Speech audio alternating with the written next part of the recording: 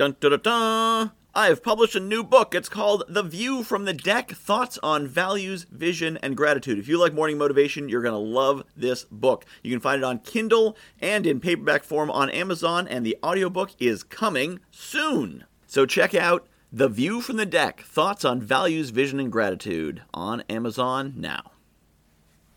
There is no chin behind Chuck Norris' beard. There is only another fist. Why do we love Chuck Norris jokes so much? Because they're hilarious. But why are they hilarious? Because they're so simple and direct. And they put us into a universe of simplicity. Superman wears Chuck Norris pajamas. I love that one. Our world is so complicated. What are the rules? How do we interact? How do we date? How do we get jobs? What are the right ways to do things? How do we do that? We love the Chuck Norris jokes because this concept of Chuck Norris, Chuck Norris who can dribble a bowling ball, it's not even the real Chuck Norris. It's not the actor martial artist. It's this concept, this construct of the perfect badass who is indestructible. The Chuck Norris who counted to infinity twice. We love that because we want to channel that.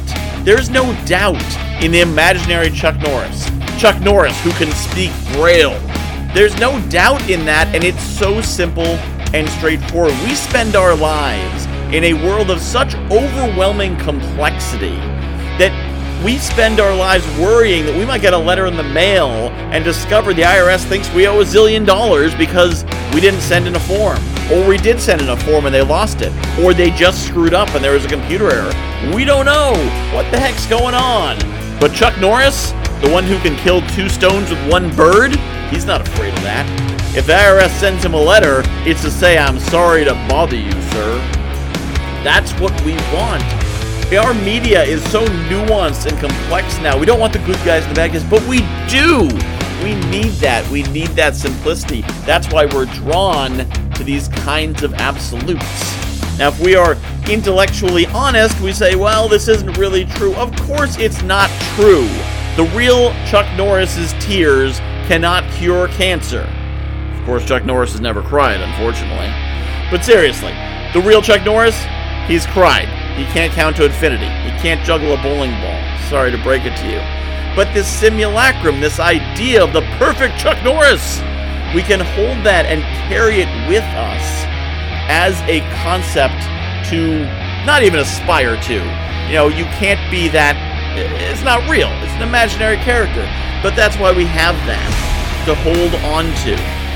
In previous times, for many people it was religion that gave us that perfect, unreachable ideal to kind of hang our hat on to give us stability. For many of us, we don't have that. And we live in a land of reason. So we find other things that give us that stability. And so when we see a joke like Death once had a near Chuck Norris experience, or Chuck Norris is the reason why Waldo is hiding, we laugh because it puts us into this strangely comfortable place where there are simple, easy absolutes in the universe. Star Wars fans will appreciate the line, "Only a Sith thinks in absolutes," because in the real world, absolutes are dangerous. They are truly dangerous. Hate and bigotry and demagoguery are based on absolutes. And those of us who are educated and wise know we can't do that, which means we have to question everything, and it is exhausting. It's important. We need to be growing. That's why you're listening to a podcast about motivation and growth and inspiration. But it can wear on us, knowing that we've got to think and consider everything and question everything. So sometimes it's nice to just hear a little joke like Chuck Norris doesn't wear a watch, he decides what time it is. That can be very powerful to rest our spirits and our souls and find something simple and absolute. See, Chuck Norris can think in absolutes because he's Chuck Norris. He decides what is right and wrong, not the real Chuck Norris, the imaginary Chuck Norris.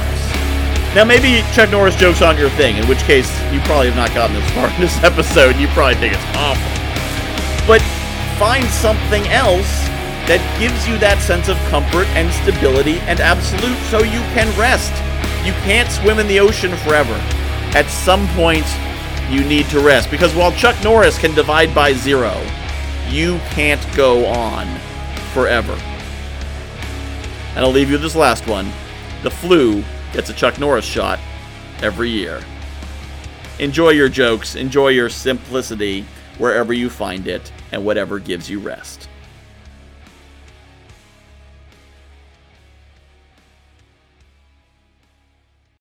I have published a new book called The View from the Deck, Thoughts on Values, Vision, and Gratitude. If you like morning motivation, you're going to love this book. It's a lot of the same concepts. The basic principle of the book is that I was coaching clients, and they were telling me about their dream life, and I was recognizing elements of their dream life in my everyday life. And it made me realize there's things in my life that people are dreaming of. And there's things in my life that the me of a few years ago would absolutely have given his right arm for, and chances are you've got the same.